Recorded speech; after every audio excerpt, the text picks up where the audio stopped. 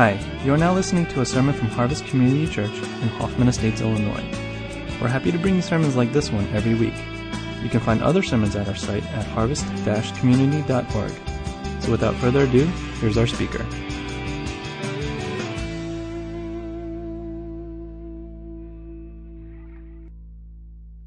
No, but let's all turn to Psalm 13. That's the passage for today, and I'll read that for us. So Psalm 13. So it reads, "How long, O Lord, will you forget me forever? How long will you hide your face from me? How long must I wrestle with my thoughts and every day have sorrow in my heart? How long will my enemy triumph over me?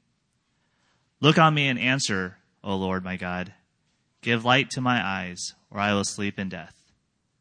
My enemy will say, I have overcome him, and my foes will rejoice when I fall. But I trust in your unfailing love. My heart rejoices in your salvation. I will sing to the Lord, for he has been good to me." Let's pray real quick.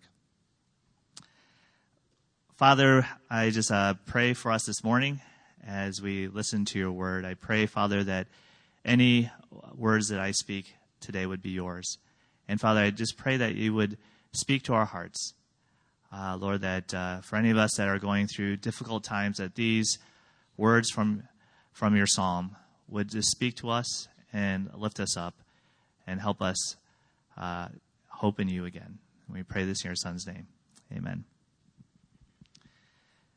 So, as Pastor Dave mentioned, my name is Stan, for those that don't know me. I work actually full-time in IT at Walgreens, and I'm 37 years old, and I've been coming to Harvest about a year and a half. Although I'm really not that old, I'm not really, that young anymore. And one of these things that, kind of you realize that age is kind of catching up to you is at the retreat. I remember we were just playing ball on Saturday afternoon, and we only played maybe an hour or maybe 2 hours, but afterwards, I don't know if you noticed, but Pastor Dave was kind of limping around, and and so was I too. So not anything about Pastor Dave, but when kind of age catches up to you, right? That you get sore afterwards. And I remember talking to one of the younger guys who's like kind of in his mid-20s, and he's like, I'm like, are you sore? I was sitting next to him, and he's like, no, we only played 2 hours. I was like, just you wait. And so, and also, as Pastor Dave, I was a part-time pastor before coming here to Harvest, and it's just one of those things as you work with the youth groups and those that are younger, you try to engage with them, and you try to share with them and share God's truth with them in relevant ways. And so I remember one time I was just sharing about a truth, and I was wanting to use an analogy, right? And I used the movie Braveheart. And as I shared that analogy, I just remember looking, and a lot of people just having blank stares. What is this? And then afterwards, I was talking to one of the youth kids, and I was like, "So, did you ever see Braveheart?" He's like, "No, I never heard of it." And then he's like, "So when did it come out?" And I was like, "Oh, I think mid-90s." And he was like, "Oh, I was born in 95." So I was like, "Oh, okay, wow, yeah." So, but anyways, as you get older, when thing that strikes me the most is that life has a tendency not to get any easier.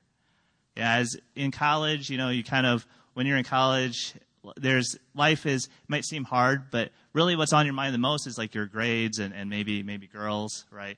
When you go through college and you think about it, like exams are huge deals. And I remember for me, like if I didn't do well on an exam, it would just stick with me for a couple weeks. But looking back on that now, like you realize that those kind of things were kind of small in comparison to what you experience today. And so life has a way of surprising us. And the problems like that we faced when we were younger pale in comparison to what we face up to now. And that's the thing, it's easy a lot of times to say that God is good. And that's true. And that he's in control. But it's tougher to say that when, let's say, you lost your job, right? And you're wondering how you're going to pay the bills. And so there's this thing where what you experience in life doesn't always match what you believe in God. And so I think that's where David is coming from here in this psalm. And life has kind of thrown him a curveball, and he's asking God to help him understand his current situation and how that meshes with what he understands about who God is and what he believes in him. And I believe some of us are in that same boat today as David. You know, going through something that we've never imagined that we go through, even a few years back. And we can't even put into words what we're feeling. And it's my hope that as we go through Psalm 13, that David's words would become our words. And this psalm would help us through these difficult times. So the first thing to notice about this psalm is that there's even a psalm in the first place, right? So we see here in verse 1, it reads, "How long, O Lord, will you forget me forever? How long will you hide your face from me? How long must I wrestle with my thoughts and every day have sorrow in my heart?" You know, David feels that God has forgotten about him. His closeness with God is gone. And, you know, if you think about it, normally when we feel that way, it's not really normal for us to go to God, right? It's normal, at least in my case, like in my experience, I feel like if I feel that way, I tend to draw away from God. I don't want to spend time with him. And, you know, if we're in that boat, we might tell ourselves, yeah, I need to spend time with God. This is something I need to do. But in reality, we're just not spending that time with God. And that's what really stands out about this psalm. Because David is here at that place, and yet he is willing to sit down and struggle with God. He's willing to sit down and write this psalm out. And I know that a lot of us, when we think about struggling with God, it's uncomfortable. This notion of struggle, right? We feel that if we're struggling with our faith or with God, that in some way we've kind of failed in our faith. And, you know, it's understandable why we feel that way. When we struggle, we're distant from God. We're not doing spiritually well. Right? If we were to, you know, measure our spiritual health from 1 being kind of lowest and 10 being the highest, we'd probably say like 0 or something, right? Because we feel so distant from God. But I would say this, that there is a difference between struggling with God and struggling with our faith and struggling for God, for our faith. Let me define it this way. A person who's struggling with their faith is stuck, right? All they see is their own pain and are unwilling to turn back to God. They keep telling themselves and other people that they know that they're not doing well, but they're just not willing to turn and look to God. But a person struggling for their faith, you know, is in that same boat, is feeling distant, but is desperately looking for God. They too see their own pain, but it doesn't stop them from trying to seek God. In fact, their pain and suffering makes them all the more desperate. Yeah, and it's like I don't know if you know the story of Jacob and Esau. And here in this biblical story, that Jacob, you know, there's these two brothers, and last time they saw each other, Jacob kind of stole the birthright of Esau, and Esau wanted to kill him. So Jacob had to leave and go far and go to a distant place. And then after a while, many years later, he's coming back, and he's worried that his brother still wants to kill him, right? And he hears these reports about his brother bringing like 100 guys with him. And so he's thinking, man, my brother still is mad at me. He wants to kill me, and he doesn't know what to do. So he goes, and the night before he sees his brother, he sits and he sends everything out ahead of him, and he sits there and he wrestles with God all night. And I don't know about you, but I really actually don't like wrestling. I know that maybe I have to give my man card up now, but but you know, like wrestling is like up in your face, and it's all like kind of in your grill, and you're with that guy, and they're like sitting on you, and you can't do anything. I know that from personal experience. But wrestling, it's so personal, right? It's so right there. And Jacob is willing to do that with God. He's willing to be personal and really be upfront with God and really struggle for his faith, struggle with the situation. And so I think that's the picture that is here in this psalm, that David is willing to struggle for his faith. Right? And so I ask us today, are we willing to struggle for our faith? So I mentioned earlier that I work in IT, right? I work at Walgreens Corporate. And at Walgreens, our fiscal year ends in August. And because our fiscal year ends, we have our annual reviews coming up. We have these performance reviews. And so, just last week I had to finish up my self-evaluation for this performance review.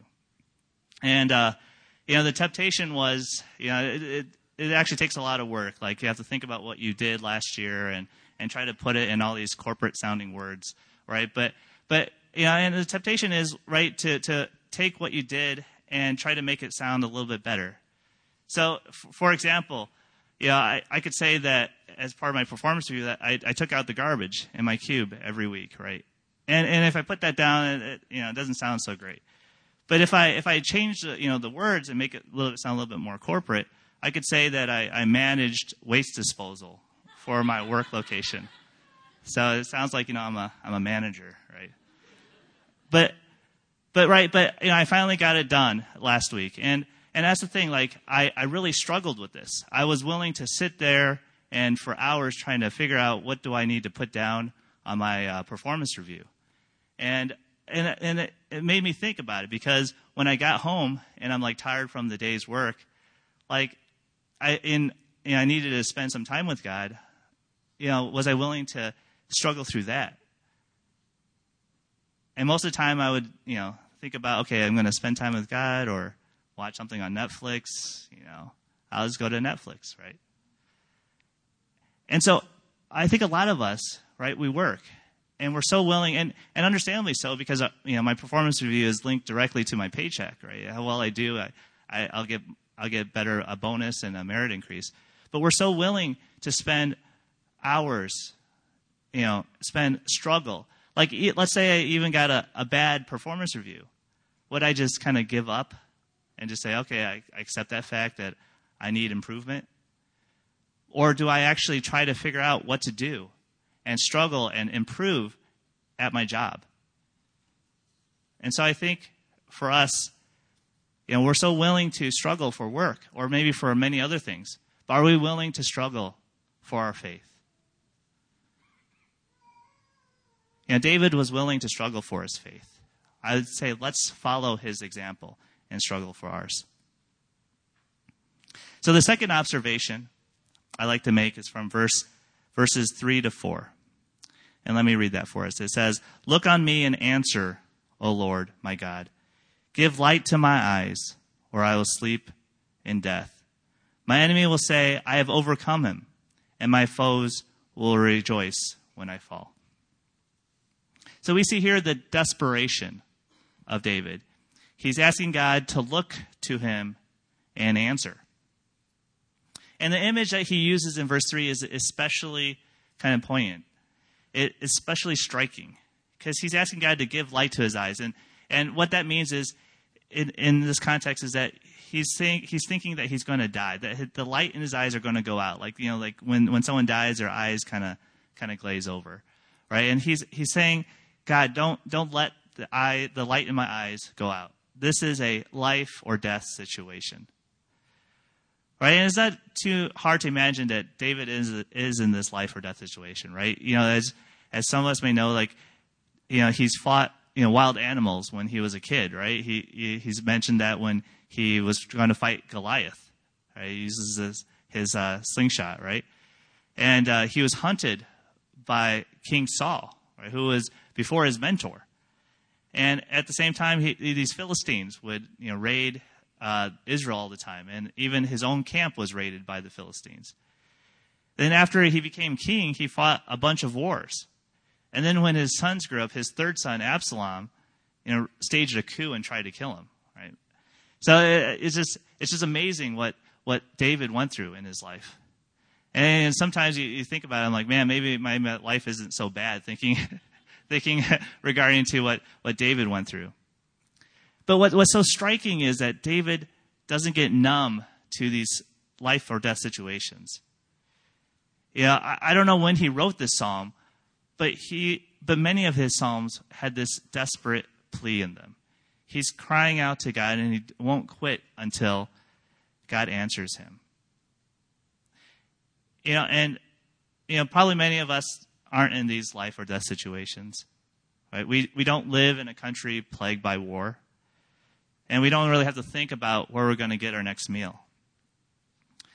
But we do experience things in life that are extremely difficult, and in some ways might feel to that even close to that life or death situation.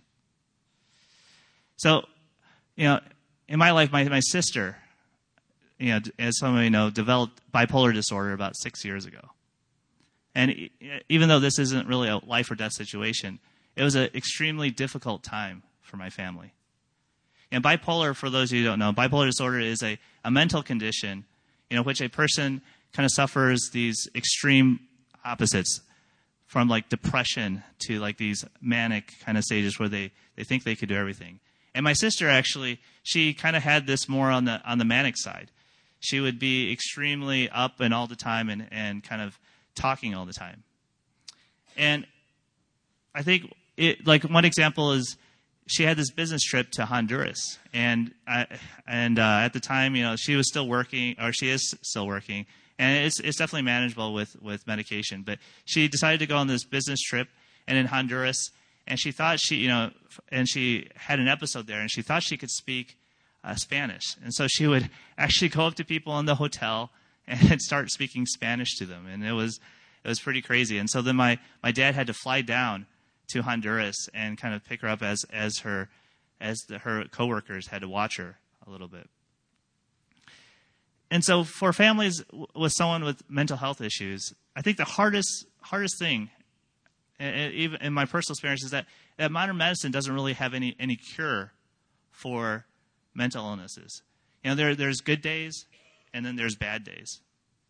And realistically, like in my mind, I'm always kind of, unfortunately, waiting for a bad day.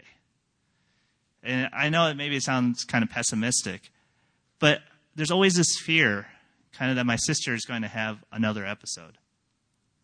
And I'm afraid of that call from my parents that, your sister is not doing well, and I'll have to fly out. And she lives in D.C., and so do my parents, and I'll have to fly out there to kind of help them out.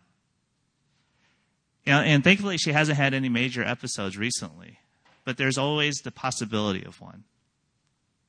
And to be honest, it makes me think that it's always going to be like this, that my sister is going to have bipolar disorder for the rest of her life, and maybe she will. And that's it. That's the reality. And I think because of that thinking, I'm not desperate. I'm not, asking God, would you change her? Because in my mind, I've already decided that that's it. That's what it's going to be like for the rest of her life. And this psalm really challenges that thinking, right? That David, in his situation, hasn't given up hope. That David, in his situation, thinks that God can still change his life or death situation. And he doesn't think that, this is just the reality and I'm just going to have to deal with it. But he seeks desperately after God. And, I just remember, again, back in college, like it was so, maybe because of the environment, there was so much fire, and there's so much there are times where you're desperately crying out to God for him to work and to change. And maybe there was, more hope. But as we get older, it's so easy to just give into the lie that things aren't going to change, that we work day in, day out, that our family situations, that people aren't going to change. But the reality is that that's a lie, that God can change people, situations. Like even as Pastor Steve shared last week, that there is no hopeless situation in Christ. And so here in this psalm, it's a challenge to all of us that we need to be desperate and cry out to God. And why is David desperate? Because he trusts in God's unfailing love. And that leads me to my third and final observation. Here in verses 5 and 6, and let me read that for us. It says, "But I trust in your unfailing love. My heart rejoices in your salvation. I will sing to the Lord, for he has been good to me." Right? And at first this seems like 180 degrees from the beginning. Excuse me. Right? We see in verses 1 and 2, right, that David has felt forgotten by God and distant from him. He's struggling to find God in this tough, difficult time. But then, as we dig a little deeper, we see that even in verses 1 and 2, that David is expressing his trust in God. In his struggle, he still trusts that God is going to do something. Right? Why else would he go to God in the first place? He still believes that God is able. And he trusts that God will hear him and answer him. But even deeper than that, why does David trust God? Sure, he knows that God is able and powerful, but why? Because of God's unfailing love. Right? The reason why he trusts that God's going to do something is because of God's unfailing love. And this word unfailing is a Hebrew word, which is from the word chesed. And I don't know if you've ever heard that. And sorry, I'm not really good at those like those R or H sounds. But really there's no direct translation for this word, for chesed. It can be translated as kindness, loving kindness, steadfast love, everlasting love, abundant mercy. I mean, the list goes on. And when used to describe God's love, this word conveys that God's love is like abundant, ever abundant, ever faithful, everlasting. And actually, this word is really actually one of my favorite Hebrew words. If ever I was to get a tattoo, that would be it, right here. It's funny because I just, as a side conversation, I remember I mentioned that before, and then one of the, I don't know if it was in my discipleship group or something, they called me out and said, "I'll get a tattoo if you get a tattoo." And I was like, I don't know about that one. But if I ever was, that would be it, right here. Hesed. Right. And, this word kind of, just holds up this whole psalm.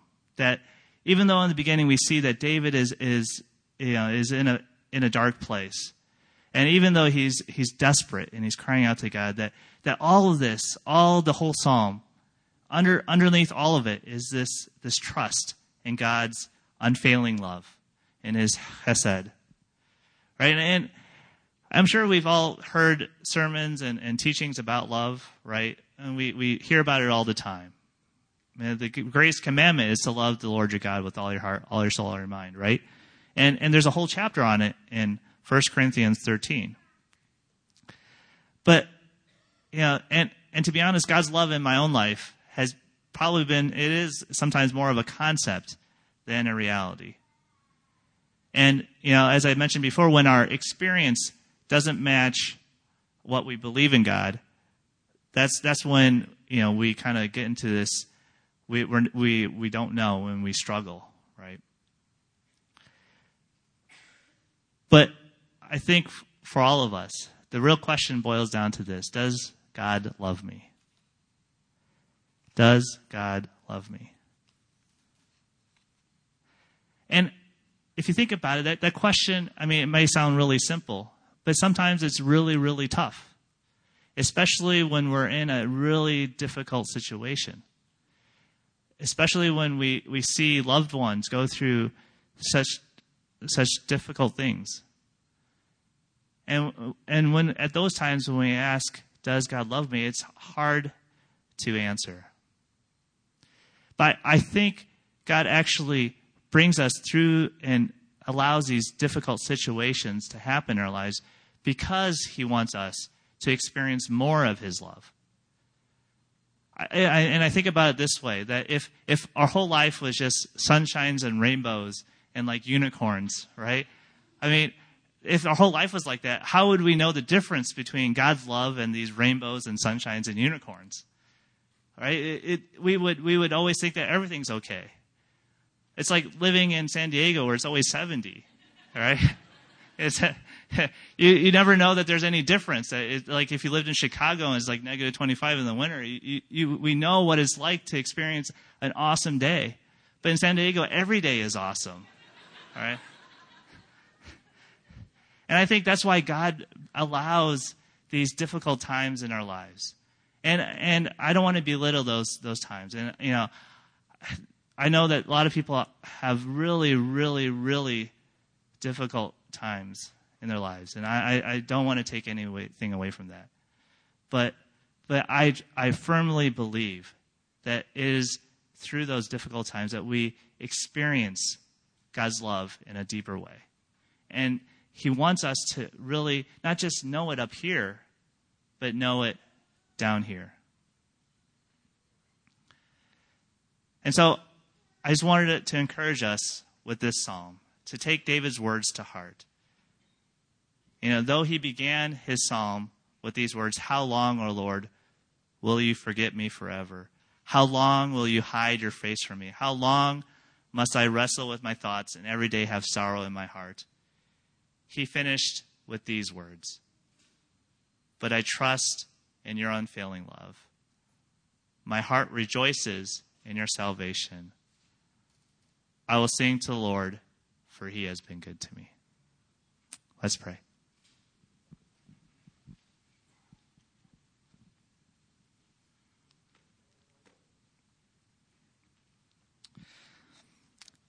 Father, I just pray for all of us here today. And, you know, though many of us might be in different points in our lives, and maybe, you know, we might not be struggling as much as David is here. But I pray, Lord, that this psalm would stick with us, that you would hide it in our heart, that especially on the days and maybe even years later where we do go through these difficult times, where we do have these questions on, you know, have you forgotten me, Lord? You know, where are you? You know, that we have the sorrow in our heart. I pray, Father, that in those times that you would speak to us, that you would speak these words of this psalm to our hearts, so that we would be able to trust in your unfailing love, rejoice in your salvation, and sing to the Lord that you have been good to me. So, Father, I pray that you would speak to all of us, that you would change us, help us, hope again. And we pray this in your Son's name. Amen.